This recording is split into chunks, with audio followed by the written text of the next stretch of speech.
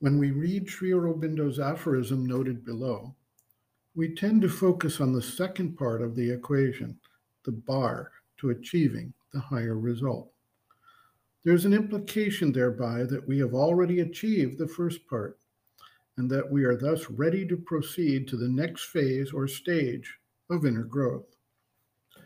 In some cases, we assign a moral value to the two states and try to apply this generally, such that we treat desire and ego as bad things that need to be removed. And we may even go so far as to try to extrapolate this to others, not just for our own spiritual growth.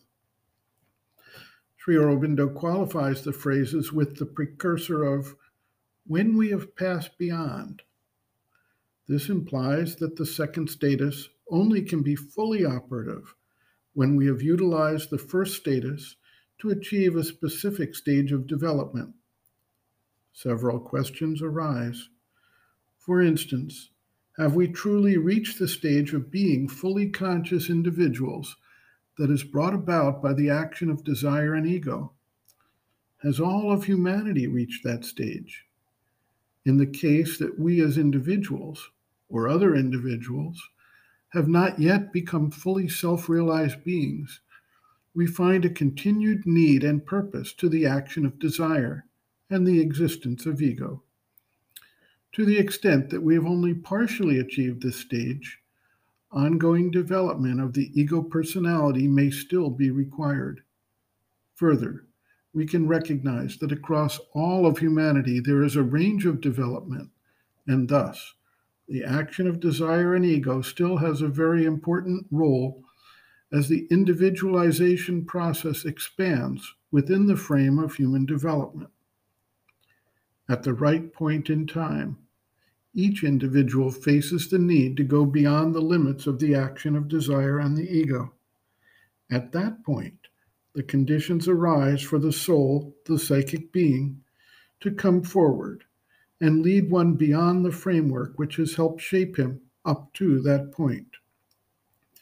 Sri Aurobindo writes, quote, when we have passed beyond enjoyings, then we shall have bliss.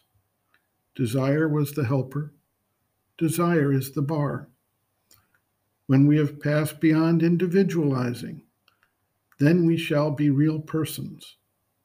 Ego was the helper. Ego is the bar. When we have passed beyond humanity, then we shall be the man. The animal was the helper.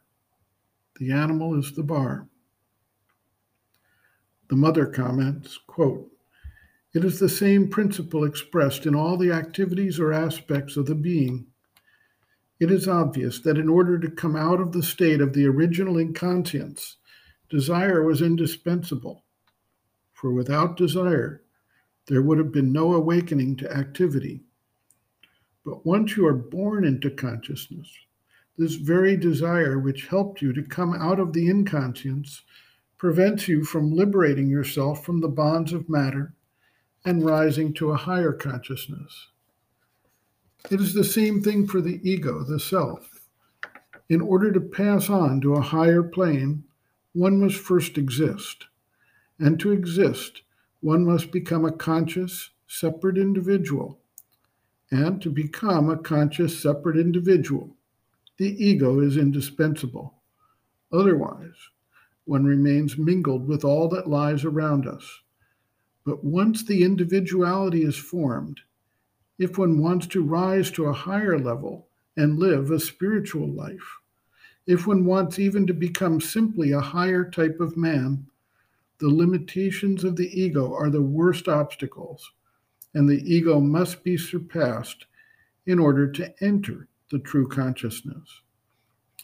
And indeed, for the ordinary elementary life of man, all the qualities belonging to the animal nature, especially those of the body, were indispensable. Otherwise, man would not have existed. But when man has become a conscious mental being, everything that binds him to his animal origin necessarily becomes a hindrance to progress and to the liberation of the being. So, for everyone, except for those who are born free, and this is obviously very rare. For everyone, this state of reason, of effort, desire, individualization, and solid physical balance in accordance with the ordinary mode of living is indispensable to begin with until the time one becomes a conscious being, when one must give up all these things in order to become a spiritual being. End quote. Reference Sri Aurobindo and the Mother, Growing Within the Psychology of Inner Development, Chapter 1, Emergence from Unconsciousness, pages 6 to 8.